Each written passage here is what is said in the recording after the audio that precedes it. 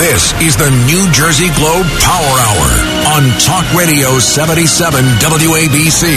Here's the Globe's editor-in-chief, David Wildstein. You're listening to the New Jersey Globe Power Hour with David Wildstein, except today we're without David Wildstein. After 52 weeks, David is taking his first day off from his radio show and has asked the three of us to fill in with him. Guest hosting this week are the bipartisan team of Michael Mueller, a brilliant Democratic political operative, and Al Barlas, a brilliant Republican political operative, and finally me, Mickey Quinn, hopefully at least an above-average Democratic political operative. What we have in common is that we're all friends. Yes, this can be done across the aisle, and we're going to talk about that a little bit. But most important, what we have in common is that we're all from New Jersey, a place where there is never a dull moment in politics.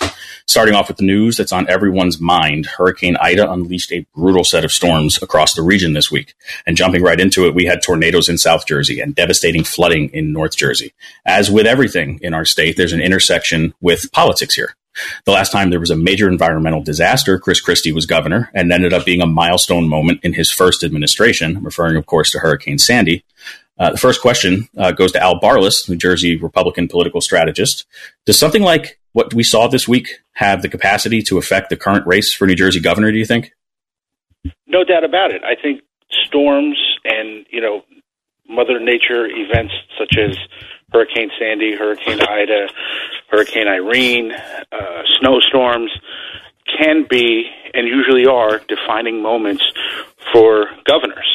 If you look at the snowstorm that we had in November of 2018 and people stranded on the highway in their cars, running with, keeping their cars on, running their gas just to stay warm because they couldn't get up the hill on a highway, left people with a very, very poor taste of government and the response of the Murphy administration. Many of us have all read the jokes and heard the jokes about every time we think there's going to be a flurry, now the roads get overbrined, right? And that's because that left an impression on Governor Murphy and his team. You look at that with the snowstorm in Christie's first term when he was in Orlando, I believe it was, at Disney World with his family, and the fallout and the aftermath of that. And I think the same will happen with Hurricane Ida. So far you've got, I believe the death total right now, as of yesterday, was 23 lives lost in New Jersey so far. Irene had 9, Floyd had 6, Sandy had 40 people lost their lives. They're saying total around the country is about $95 billion worth of damage. And it's going to be how do we handle and how does this administration handle the recovery and the aftermath? I think just as important in terms of being prepared for a storm like this is what do you do once the storm has passed and people then begin the next phase of everyday life, which is, recovery and rebuilding. One of the things that's going to be really important to watch, in my opinion, is going to be sort of the price gouging that occurs after the fact, right? We heard horror stories after Sandy, contractors running away with money. You're hearing stories already about, plumbers and sort of other companies and other individuals, price gouging on water heaters that were flooded out, replacements, mold remediation. Contractors are going to take your money to fix your basement because it got flooded and then you never see them again. And then how does the government come in and handle that? So I think just as important for any governor is not just how you're ready for it, but how you handle it after the fact, because that's what, in my opinion, people are going to remember in October and early parts of November as they're still cleaning up from this, and it's time to go vote. Yeah, Michael, any thoughts on that? Yeah, there's an old saying that I always think about when it comes to gubernatorial races, and you get elected if you can win on the big ideas. What's interesting is that when you think about the way you get fired as a governor, usually is because you fail in the big moments, and these big moments are really how governors get judged, whether it's a storm, and I think Al laid out some, really, unique examples we've seen in recent years.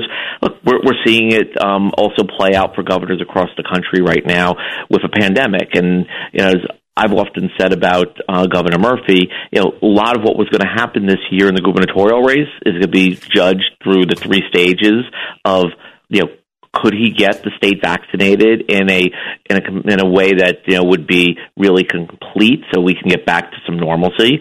Will the economy then have a robust summer, and we saw the economy then start to reopen? And how the schools reopen. I mean, those are like the three big moments. So, all tied into this, larger, construct. And what's interesting, though, in general, from the public's perception, the public will often have low expectations of what they can expect from government at a given moment. But in these crisis moments, really the expectations are extremely high. And so if you don't clear those bars, that's usually the way you find yourself, in trouble and fighting, through an election, fight that then becomes, different in the moment. And just to comment on the Chris Christie issues that we saw, around Sandy, obviously it was a moment where he kind of really took off. And, I've always commented, 2012, he, was obviously thinking early in that cycle about running for president. When all that happened in October, the timing and how you respond is so important. And he was, if he was on the ballot, imagine the dynamics of him and President Obama if Chris Christie had been the nominee that year. What wildly different election, politics that would have been, in a really tumultuous time. So it really is the big moments that governors get judged over. Yeah, and I think to Al's point, it's something that can either be good or bad, right? The intention of holding New Jersey elections in odd-numbered years is to not have the atmospherics of what's going on at the federal level affect New Jersey. And over the last couple of years, we have not been able to experience that, right? From COVID, like Michael said, and now into what may involve federal disaster relief or any of these other things. These are things that are outside of our control. And it'll be interesting to see how that plays out in the governor's race and the races down ballot. Yeah, look, not to, dehumanize what's happened to people's lives, because, when you look at some of these images and you look at some of the news coverage, it is just horrific what people are going through, right? But, but politics being what it is, Christie was able to take Hurricane Sandy, Superstorm Sandy in Monmouth and Ocean, and show those people day in and day out after the storm left that he was committed to helping them rebuild and regain their lives prior to Superstorm Sandy making landfall. And that, I believe, directly correlated to him running up the score in Monmouth and Ocean counties. If I'm Governor Murphy and you look at what happened in Mullica Hill down in South Jersey, you look at the images of Manville, Bound Brook, the Somerset Patriot Stadium, being underwater up until the mezzanine level, right? If the governor is there not just for these people today, but tomorrow, in October, in September, in October, they're going to remember that, because to Mike's point, the bar is pretty low from the average person in terms of what they expect from their elected official. But when something like this happens, if you're not there, Mike, you're right, you're getting fired. Right. And I think back to some of these moments, and the timing is so important, because when you really think about it, it's, what happens in hurricane season obviously is one a little more predictable of when it'll occur.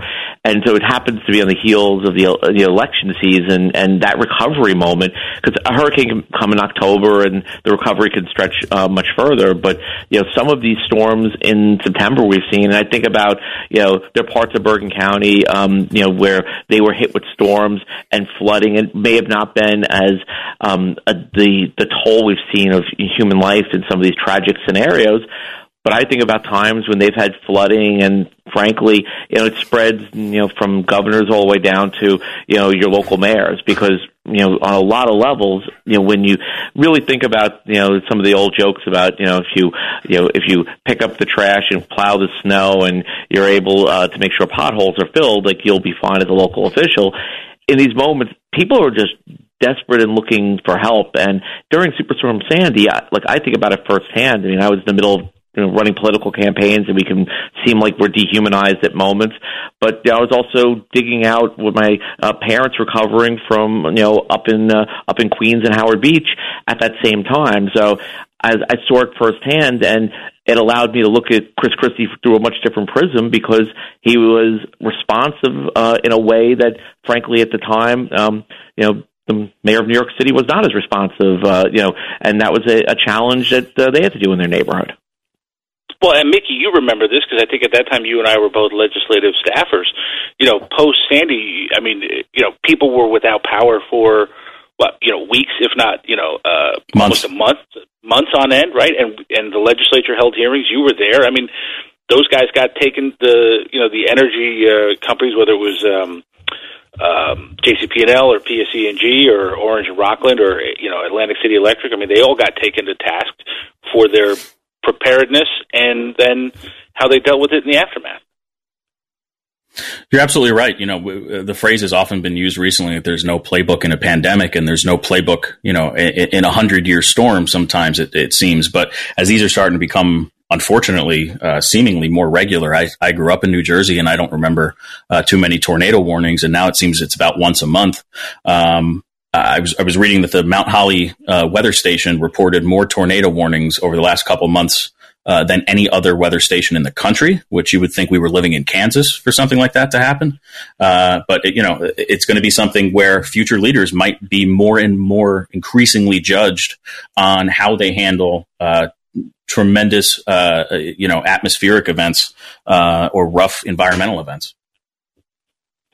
Is this where you get on your soapbox about global warming, Mickey? Well, as long as the soap is biodegradable.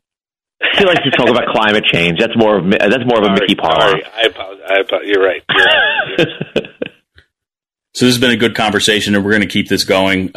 We have, for the rest of this hour, Michael Mueller, Democratic political strategist, Al Barlas, Republican political strategist, and myself, Mickey Quinn, on the Democratic side of the aisle. And you are listening right now to the New Jersey Globe Power Hour on Talk Radio 77 WABC.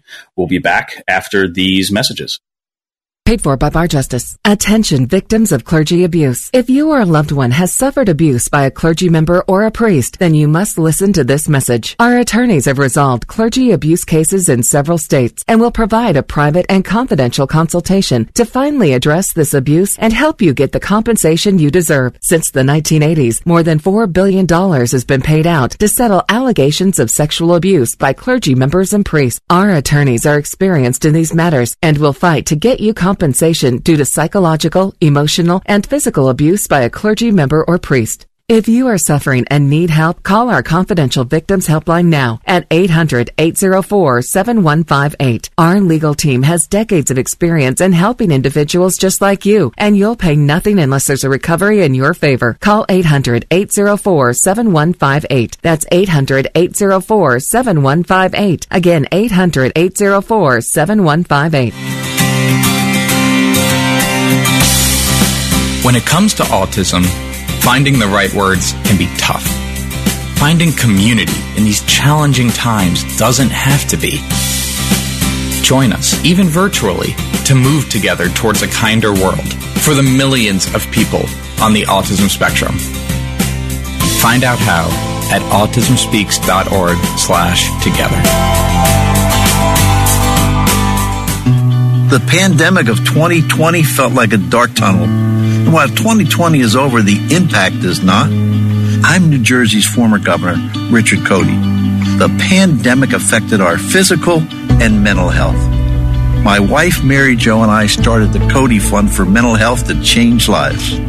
Mental health issues can impact any family, including ours. That's why we want everyone to know about NJ211. NJ211 is an information and referral service connecting anyone in crisis to the help they need. It's for everyone, veterans, seniors, even children. I'm living proof there's light at the end of the tunnel. And it's not a train, it's help. It's NJ211. Remember, it's okay not to feel okay. If you need help, go to NJ211.org or dial 211.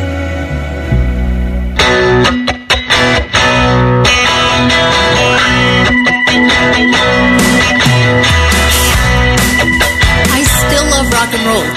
Old school, classic, punk, indie, 80s, 90s, whatever.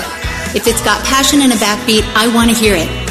And I want to know more about the artists who create it. That's why I read Rock and Roll Globe. RockandRollGlobe.com features the sharpest takes about what's good and what's not so good in music. They call it real writing about real music. It's not for woke 22-year-olds.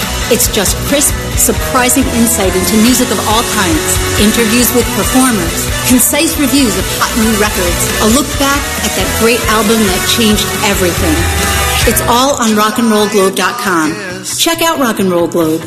That's rockandrollglobe.com. I could hardly wait. It's the New Jersey Globe Power Hour on Talk Radio 77 WABC. Welcome back. This is Mickey Quinn, and I'm joined by Republican strategist Al Barlas and Democratic strategist Michael Muller. We are filling in for David Wildstein, who's taking the weekend off. And he has graciously handed over the reins, perhaps at his own risk, to three people who work in New Jersey politics for a living and also happen to be friends with each other. So it's a bit of a barstool type of conversation, right? These are the types of conversations that we have even when we're off the air and when we're just having a drink or a coffee with one another. And we thought it would be interesting to share that and let other folks hear what it's like when some political operatives decide to break down some of the issues of the day. Gentlemen, with the release of 2020 census data, redistricting is a really hot topic in national politics today, and especially in New Jersey.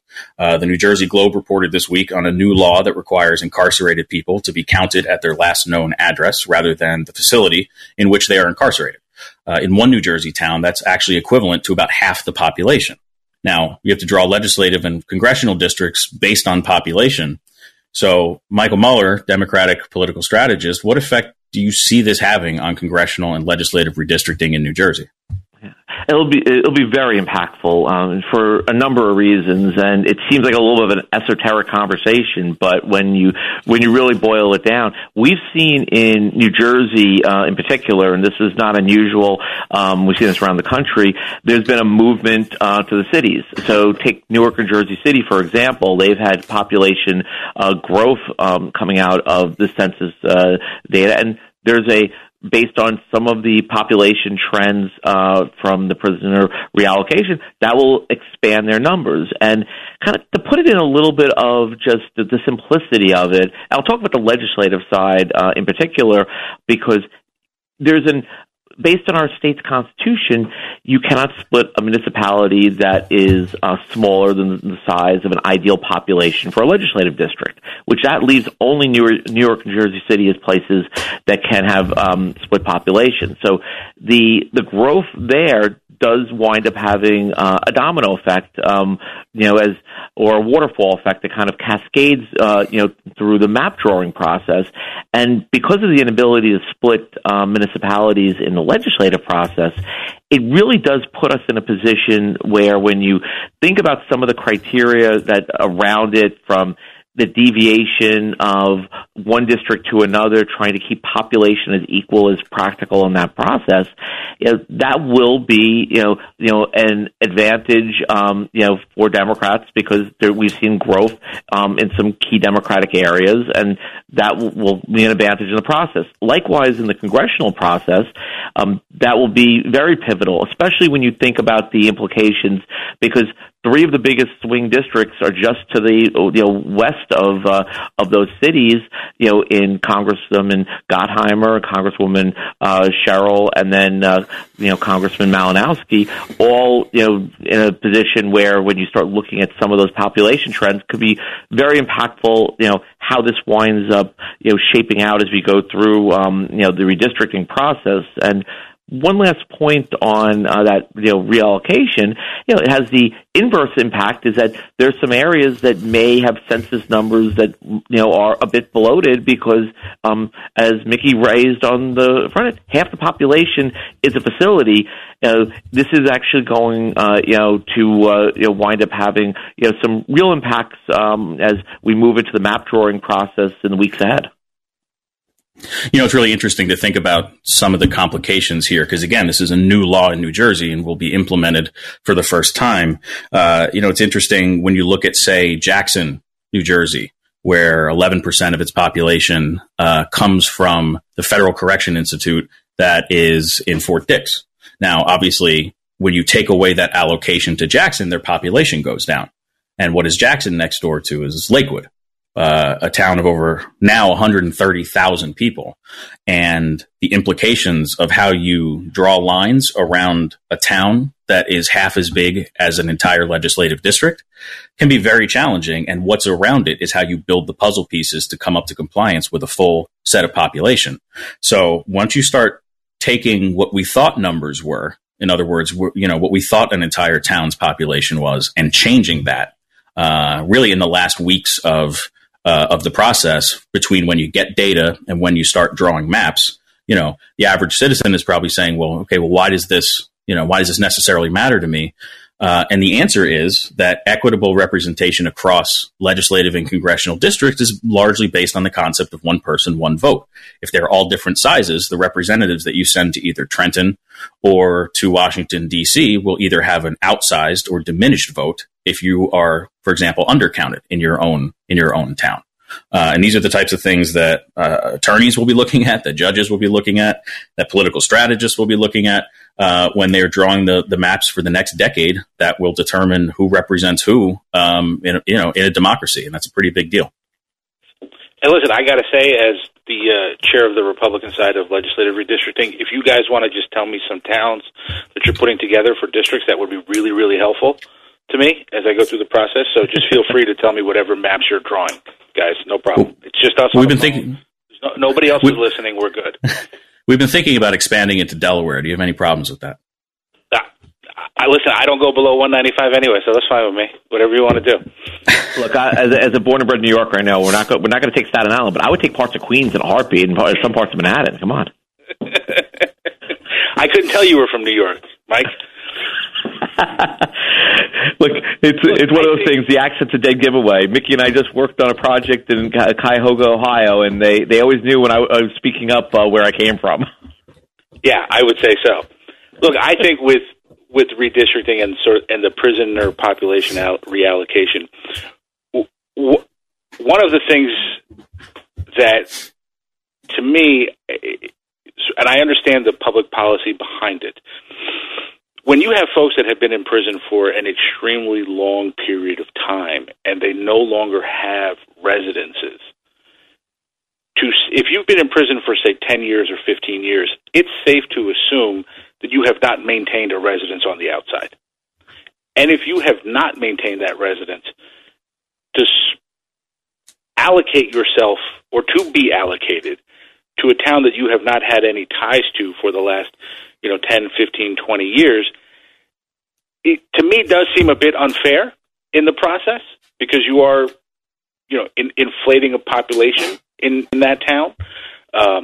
But at the same time, if we're going to get really nerdy on this call, you've got differential privacy, which is, a hidden, arithmetic formula created by some bureaucrat in Washington, D.C., probably with an abacus and a green visor. So nobody really knows who lives in what town anymore. So it's going to be an interesting process.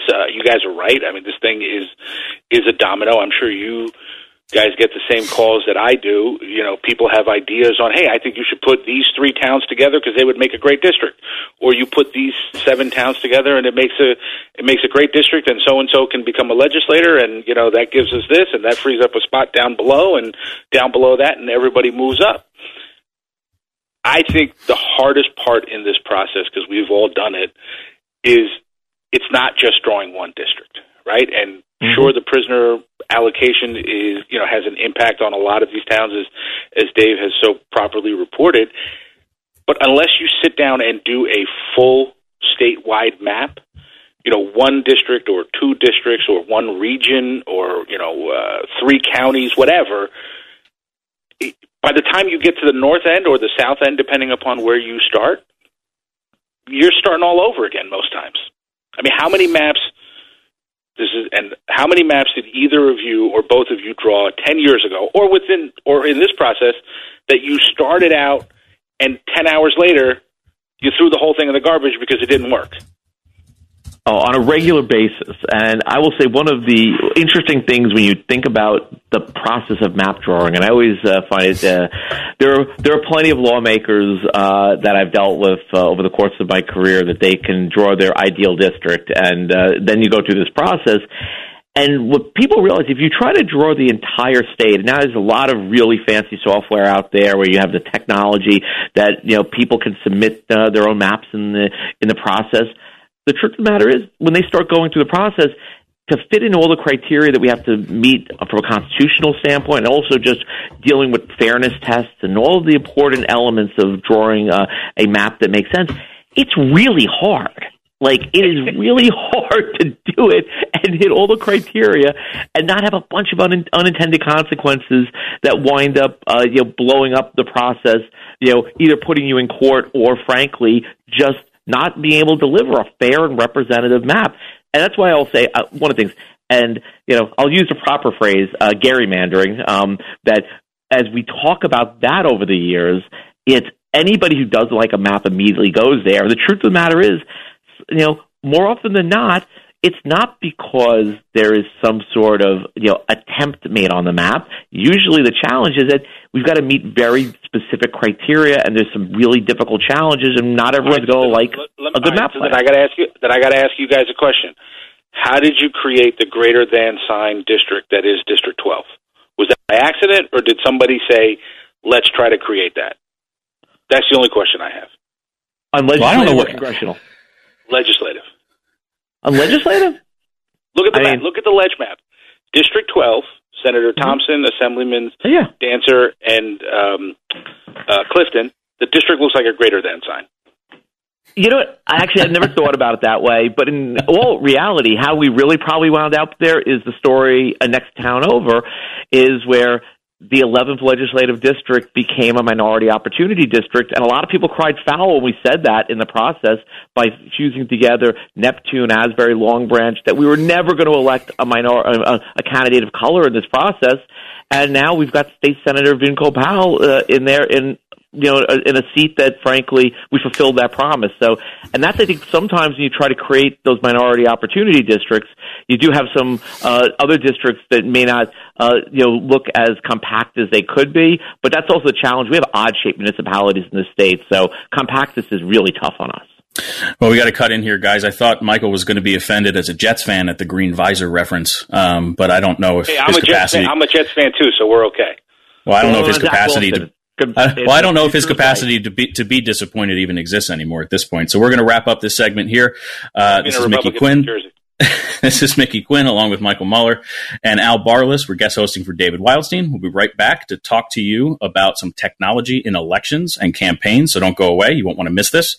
You're listening to the New Jersey Globe Power Hour on Talk Radio 77 WABC. Rudy Giuliani here. This year, to mark 20 years since September 11th, the Tunnel to Towers Foundation is giving 200 mortgage-free homes to Gold Star and fallen first responder families with young children and catastrophically injured veterans and first responders. In a moving tribute to the fallen, the foundation's chairman and CEO, Frank Siller, walks for the month of August through to September 11th from the Pentagon to Shanksville, Pennsylvania, and on to Ground Zero. The foundation is bringing back towers of light to memorials at the Pentagon and in Shanksville, reading the names aloud of all lost to 9/11 related illness on September 12th, and reading aloud the names of service members lost in the War on Terror on Veterans Day. Help this nation to never forget its greatest heroes. Do good in their honor. Donate $11 a month to Tunnel to Towers at T2T.org. That's T, the number 2T.org. ProLifeED.org.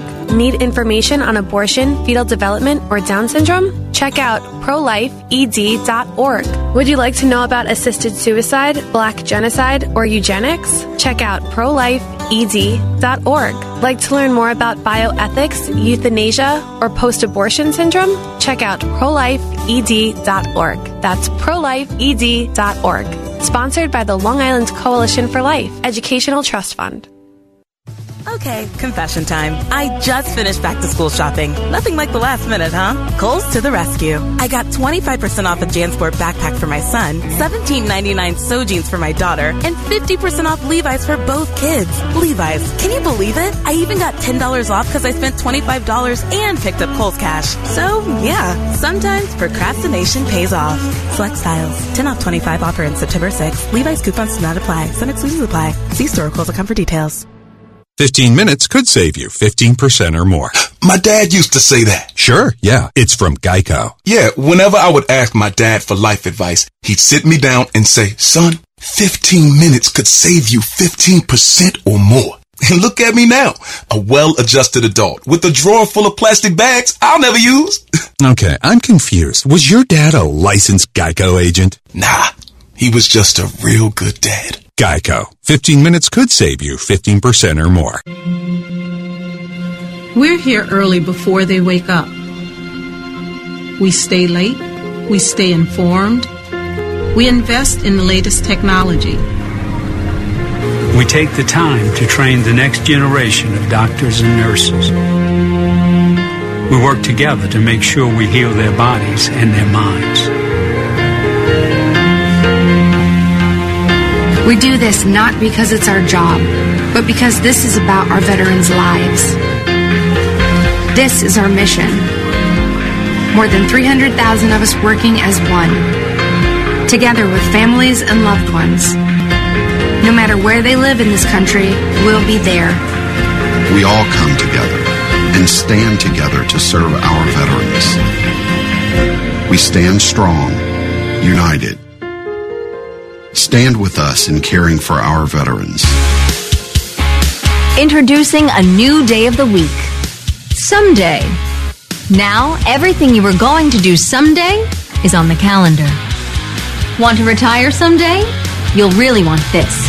A My Social Security account at socialsecurity.gov. You can estimate your future benefits and manage current benefits online. Millions of people have a My Social Security account. Get yours today because someday is here at socialsecurity.gov.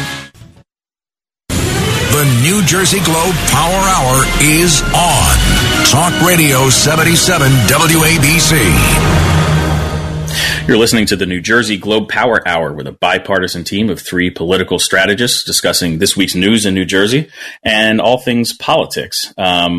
So as we all do this for a living, this as a profession has evolved over time in many different ways, running campaigns, reaching out to voters, and Michael and I in particular are sort of co-leads on state election races and have been for several cycles. And we've watched a lot of technology evolve and change over those times. So, Michael, is politics the same as marketing? I mean, when you look at how campaigns are changing, the way they reach voters, particularly in the digital age of COVID and social distancing, what kind of trends have you seen, as we move to a more mobile way of communicating? And it's really been eye-opening. And I do feel old because when I think back to when I first started, dealing with politics, frankly, it was revolutionary to do something that everyone has come to hate, and those are robo-phone calls. So the technology has changed, and in a way that, frankly, you're able to much more have a type of marketing approach where you can think about individuals and know that you're able to target them from a standpoint of whether it's their mobile device and you're sending them a text or feeding digital ads directly to them, but it has put you into a position, and with big data, which I know after the 2016 presidential got like a bad rap, but the truth of the matter is there's an ability that we actually do know a lot about the people we're trying to communicate with, and we've actually learned how best to communicate with those individuals, because I can think only like 5 years ago, there was a sense that, well, if you want to communicate with someone digitally, you're just talking to this young group of voters. But, I'll use my father as an example. He's in his mid-70s. He'll be on his tablet. He's checking out the news. if you're going to get him, you're not necessarily going to get him because you're sending him a piece of direct mail, or you're going to get him because you're going to be in a position where you've decided you're advertising on shows that hit people that age demographic. You're able to talk to them directly as they're just moving through their day, and that's changed in a big way. Also, just from the way we organize, the boots on the ground conversation, going out there and knocking on doors. And the pandemic was more challenging, but when you add together, organizing moved to a virtual space because pretty much anybody who operates in society has gotten used to the idea. Whether you're a senior and you're using telemedicine, which has become now video chats, or you're somebody who, for your job, is relying on Zoom and Microsoft meetings and such, we're able to talk to people in very, very unique and targeted ways. We do video calls directly to voters now.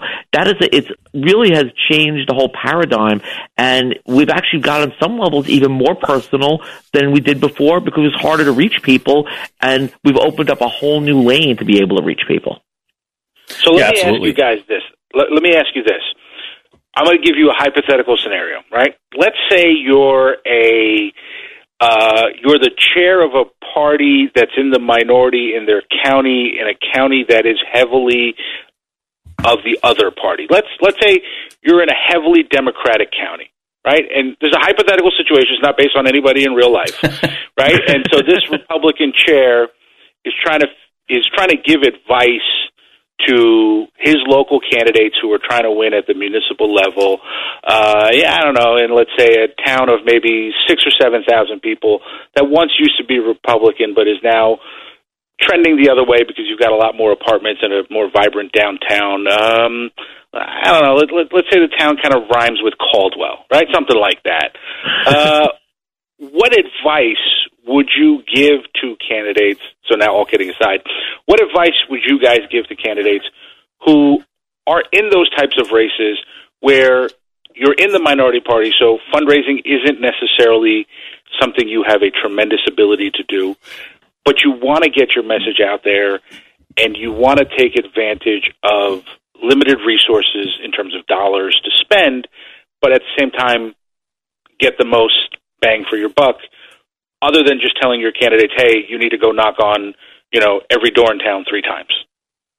Yeah, and I think one of the most interesting facts that I've come across, that I've learned, that I feel is a fact, is that even through all of the technology that we're talking about, even through all of the developments that we've made in terms of very advanced ways of campaigning or marketing or whatever, however you want to think of it, to your point about knocking on doors, Al, there's a reason why that is still some of the most fundamental advice that people give, because every piece of technology that we're using is ultimately attempting to replicate the concept of sitting across a kitchen table and having a conversation with a voter, right? So whether you're doing, in this day and age, whether you're doing Zoom calls where you're trying to, bring a smaller section of the community together that maybe can't all leave the house, or it's difficult in COVID, for example, to have larger gatherings at sometimes. All you're doing is trying to replicate the oldest thing in the book, which is knocking on somebody's door and politely asking if they would consider giving you their vote. So while knocking on every door, obviously, like you said, Al, is not the answer, nor is it always feasible or functional, whatever you can do to get to people where they live, literally and figuratively, and have them feel comfort that you are somebody who's a real person, you're not just a name on paper, and that you are actually part of the community that you're in, and being seen in that community is the way to do that. And it's a super important way to make sure that voters have a level of comfort with you, and understand that you're willing to look them in the eye, and have a conversation about what actually matters to them. And I'll jump in for a second on this because, I'll give the real life example. I thought there's some excellent points by Mickey there. But in 2018, there's a town in South Jersey, Mount Laurel, that has frankly been Republican control for 36 years at that point. There was no Democrats on council, and our now mayor, Stephen Stedlich, wound up running that race, banging on doors. That's actually how he built up his campaign. But as a young guy who was very tech savvy, he really did push in to use a lot of new technology. Everything that he was doing when he was out there on the doorstep was also being amplified back in the community. He created a bit of a buzz. He became a bit of a viral sensation during the campaign. And what was interesting is that 2 years later, when we were in the height of a pandemic and we were chasing the majority, since I'm the chairman in Mount Laurel, I know what it's like to try to take out the majority when you're being outspent. We were then in a challenge. What do you do? How do you now communicate? And one of the interesting, pieces of technology, which wasn't expensive because we didn't have the big bucks to do it, but I thought was really interesting, we started doing text messaging where the voter could actually agree to join a video call directly. And we had our 3 council candidates literally having video chats. It was like they were on their doorstep, because ultimately the biggest lesson out of all this is that it's the human relationship, the ability to ask for that vote, look someone, usually you'd say eyeball to eyeball, well, this from screen to screen, but if you can accomplish that, that's how you win over, because on local races, a lot of times you can cut through the partisanship and you can win on a community issue or that relatability that someone that you believe will be on your side. I agree with that, and that's why I would say to you, one of the other things to the listeners out there, I would say is, as you're talking about recruiting candidates, right, and Mike, you know this, Mickey, you know this, especially at the local level, right, forget legislature or county for a second, is you want people who have roots in the community, right? I mean, you can't just pluck somebody who moved to town 6 months ago or a year ago and say, all right, let's run you for council or for mayor. You don't necessarily have to be on the council to be mayor, but you have to have some roots in the community where, like you said, Mike, people don't see party, right? They see person. Oh, I know Joe Smith because, he and I coach our kids' Little League team together. Or I know, Fran whatever because she and I are involved in 100 different things in our kids' school programs after school and things of that nature, right? Or this person runs a local daycare, and so everybody knows who they are, right? Things like that. Yeah, and I would add to that, and I'm sure you've seen this, Al, and Michael as well. Some of the most successful local candidates that I've seen are teachers, because A, of course it's a respected profession, but B, you've touched multiple generations of families' lives in all likelihood, in a very significant positive way. So to your point about being part of the community, that becomes something where people can attest to your character and such. I've seen people, flip towns in terms of partisanship, where maybe they're a Republican running in a Democratic town, and it didn't matter because that's not how anybody was looking at it through the prism of, big national politics and putting on a red jersey or a blue jersey. It's all about what kind of connection you actually have to the community. And to that point, when you look at technology, which is, where we started off here, when we're, the force multiplier of being able to do things that you couldn't ordinarily do. I mean, as a Democrat, would I like to have Cory Booker at all of my GOTV rallies? I mean, yeah, I would, but I can only ask so much of his time. But if we're doing Zooms or if we're doing these other things or having somebody, a great national figure come from out of state into state, that used to be a barrier. They'd have to get an airplane ticket or a train ticket or whatever the case may be. Now, you can pull people around a virtual table, so to speak, and talk directly to them in a way that maybe you couldn't before. So there's a lot of, not a lot of positive coming out of COVID, but the way we've learned to embrace technology in a greater way, certainly a good unintended consequence. Yeah, truly. And I think one of the big impacts that we're going to see is that this is going to be a lot more of the norm, because when you really think about, communications and the way this is changed, it puts us in place. Like the responsibility of trying to get in front of the public and do it in a meaningful way, it's more inclusive. I think we've already seen, whether it's on municipal level, when you start thinking about community meetings, how many people show up at town hall for a meeting versus how many people are showing up when they've had virtual. We've watched it 10, 12-fold, when there's a hot issue being discussed, because we're now making it more available for people, and that is a good positive impact after what's been a horrific year and a half. Oh, no doubt about it, right? I mean, people have lives, and most people, to your point, right? You couldn't get to a council meeting because 7:30 on a Monday doesn't work because you're doing homework with the kids, or you're putting the kids to bed, or it's bath time, whatever it may be, or just 10 other things you got going on in life. But to be able to do it, from your kitchen table with the video camera off and on mute, absolutely. It has definitely increased public participation, and you guys are right. That's a great thing. You know, one of the other byproducts I found, and this is purely anecdotal, but looking at COVID, it was a time where, people were scared and concerned, and they actually wanted to hear from their government. So you saw a reemergence of town halls, and you saw more sort of proactive outreach on both sides of people to their government to the people they represent. And there was sort of a new dialogue that happened because obviously everybody now was socially engaged because you kind of had to be. So, that was another thing that through technology that was able to be facilitated.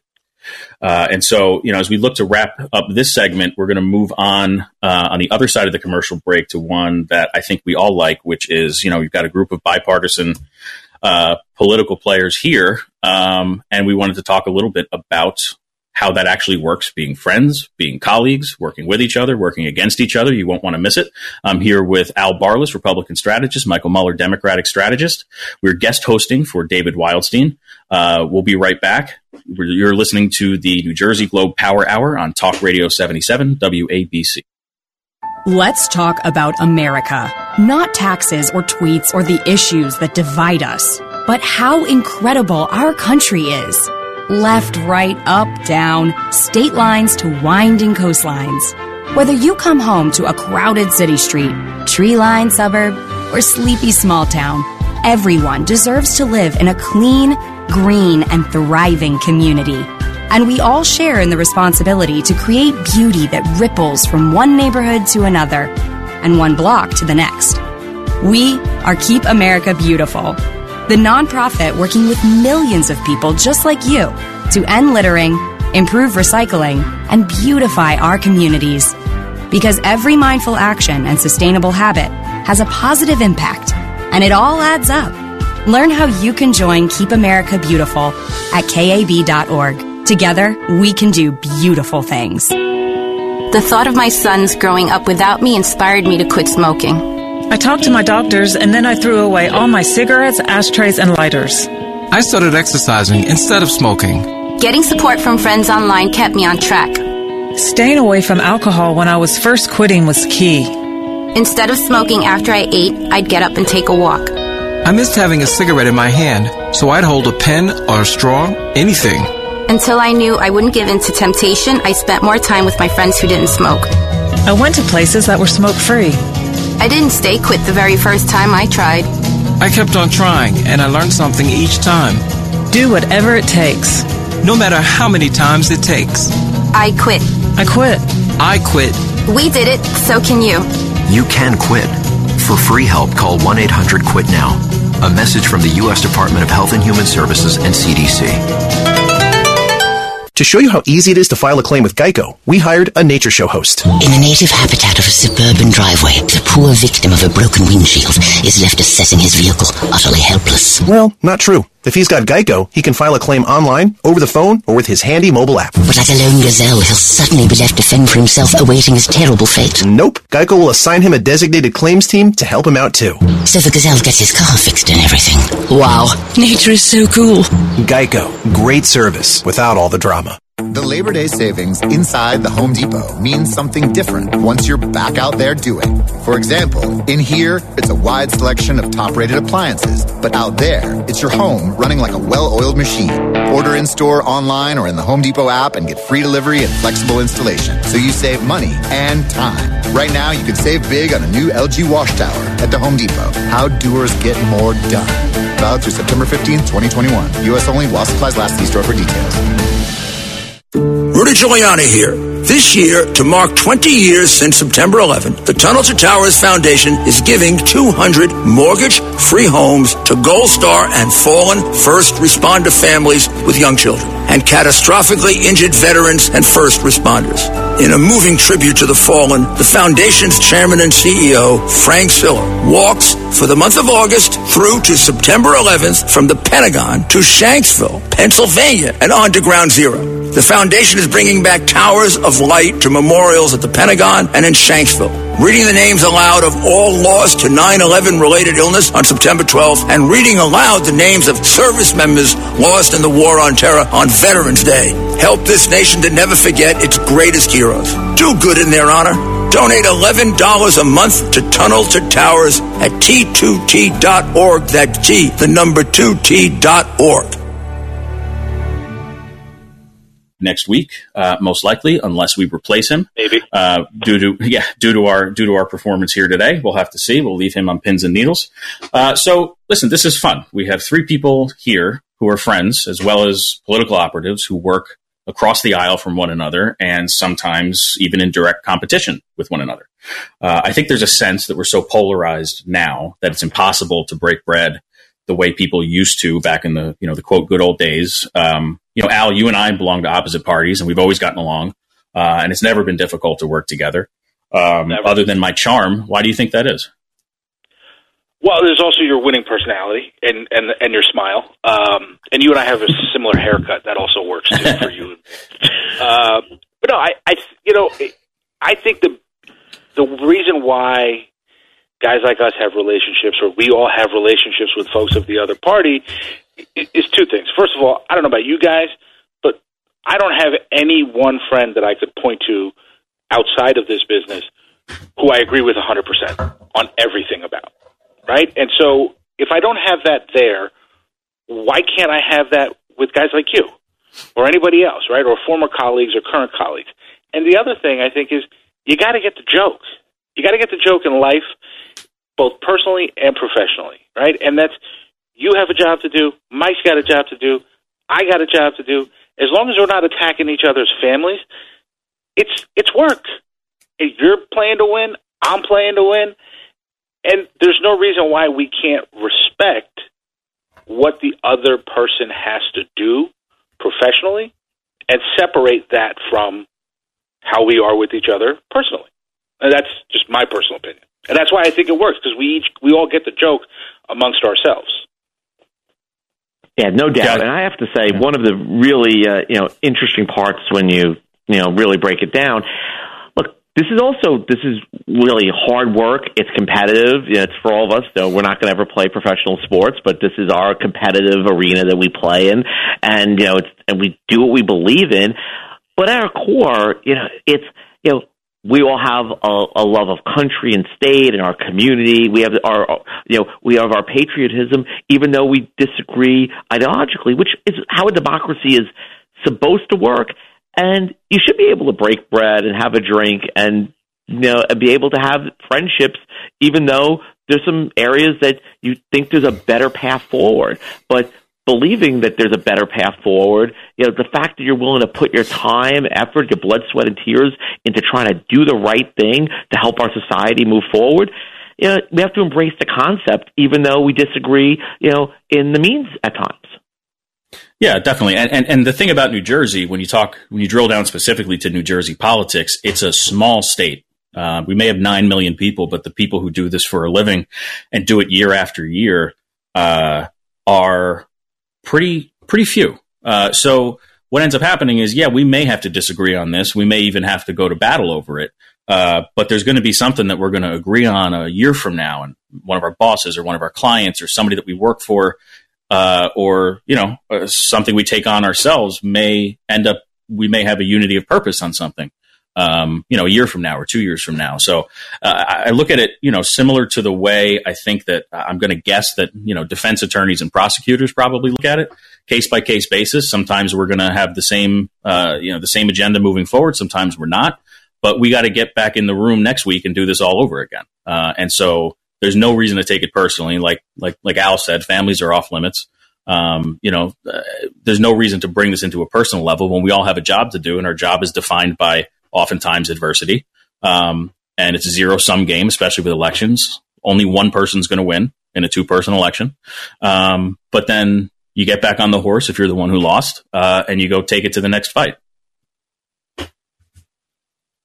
Yeah, absolutely. Look, and I would also say having friends with different viewpoints in life, it only makes you better, right? If you're willing to sort of look at the world outside of your own prism of the way either you were brought up or the way that you live, or sort of the things that we have every day in our lives, it only makes you better.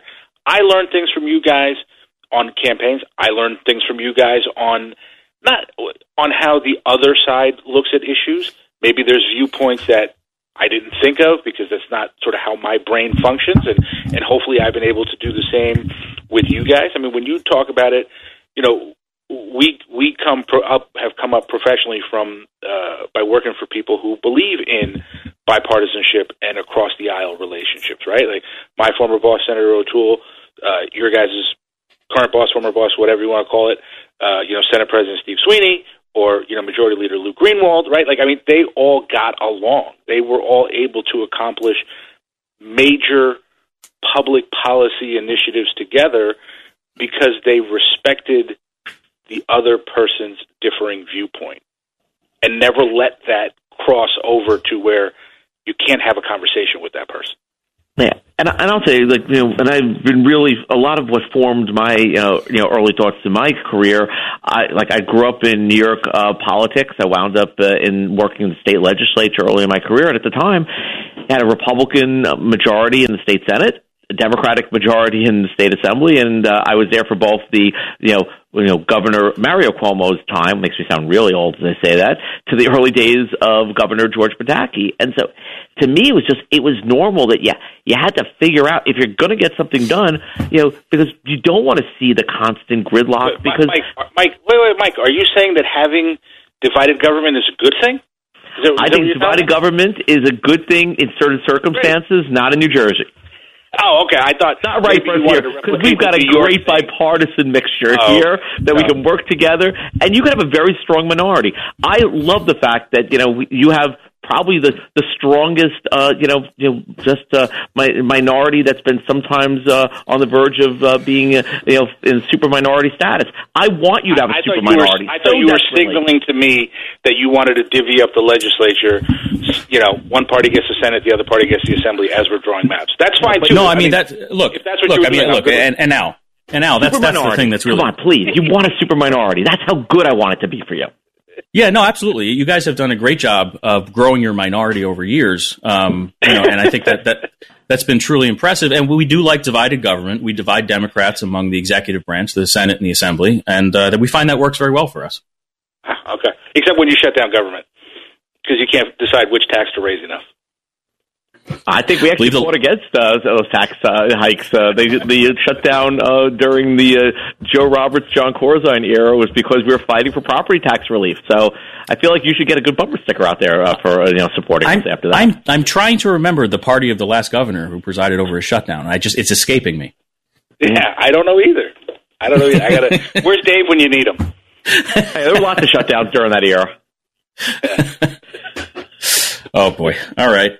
So look, this goes to our point, right? We could do it. We could argue. We could have fun at the same time. You guys can be Democrats. I can be a Republican. You guys can gang up on me like you just did. And you know what? We're still friends, and that's okay. That's a good thing, actually. Super minority. It'll be amazing. Both chambers. Hey, two against one is equal representation for most of the redistricting maps you guys tend to put out. So that's fine. We'll figure out a way to get along right now. This is good. See, this is what I knew this was going to happen. I knew you guys needed two Democrats to take me on. There was no way we could go one-on-one because we just wouldn't have been a fair fight. That's kind of what the state as a whole, except, frankly, maybe our congressional delegation where, it should be more like 11-1, but that's okay. It was for a minute. It will be again.